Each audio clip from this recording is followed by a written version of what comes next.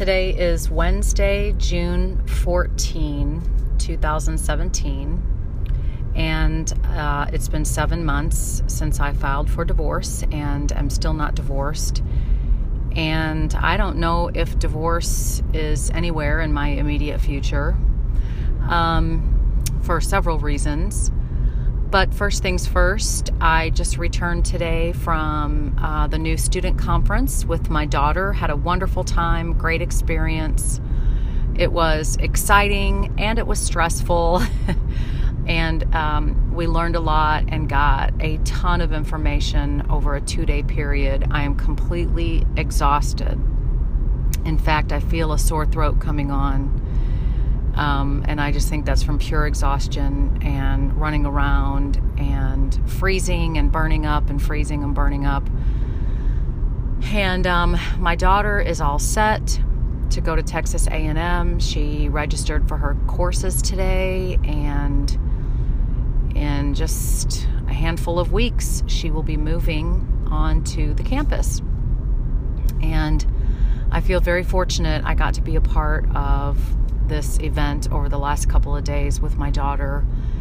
It was pretty amazing to see all of the students and all of the families, and so often I can't help it, but I compare my daughter's life to my own and what it was like growing up and how very different we've had it. I look around at all the families that are there with their students and how much support all of these young college freshmen have in their lives, and everything I've done for my daughter. You know, I took 2 days off work and drove her to College Station and attended all of the meetings an entire day yesterday and an entire day today. And Tori and I stayed overnight in a dorm room, and we had breakfast, lunch, and dinner together and just did the whole thing. And no one ever did that for me. No one did that. You know, I was thinking about, I didn't even take the ACT or the SAT because nobody told me to. My high school was really a piece of shit high school in Belleville, Illinois. I went to Belleville Township High School East, and I don't know if it was just me or if just all kids there, but it didn't seem like anyone really cared if we were going to college. Maybe it was just me because, I don't know, I was a low achiever. I don't know. But it was just very different than my daughter's experience in high school, where college is, you know, it's not are you going, it's where are you going. And anyway, I just looked around at all these families and the time and the money and the effort and the investment that we're all putting into our children. It's really fantastic. I don't want to do anything else but help my kids be successful. It's really great. And I know my daughter doesn't really realize at this moment just how lucky she is and how fortunate she is, and you know how she has worked very hard and she has earned all of this every step of the way academically, but she has 2 parents who have supported her in every possible way to get her to where she is today. And I couldn't be more proud. I told her today, I said, wow, it just took you 18 years and 12 years of school to get where you are today. And I was so proud of her. There were several moments over the last couple of days where I had to choke back the tears just because I'm so proud of her, and she's so wonderful and smart and beautiful and hardworking. And she can get snippy with me sometimes. I hope that it's not just me, but probably all teenagers are like that. But she could get a little snippy with me. It's really funny. She does not want my help with anything until she needs my help. And then, of course, I was right there, you know, helping her and just trying to be as helpful as possible. So that's what I did. The other thing is, I left her there at Mike's, where she's decompressing and getting showered and all of that stuff. And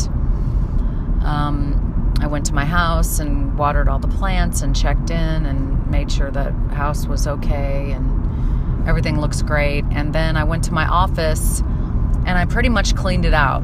I have taken my plants and my files and pictures off the walls and pretty much cleaned it out. I think tomorrow might be the day that I resign. I can't do it there anymore. I've been there 4.5 years, and it's been a pretty frustrating job.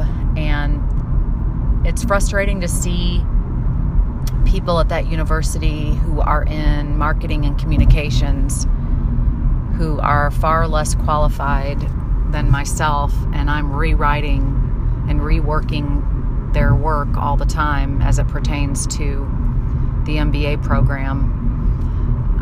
And what the university is doing with me with the doctorate, it's just so disgraceful how they've handled it. And my micromanaging boss, I'm so unhappy there. I don't want to be there anymore. I've stayed about 3 years longer than I actually thought I would. And so I have to strike out on my own. I will find another job.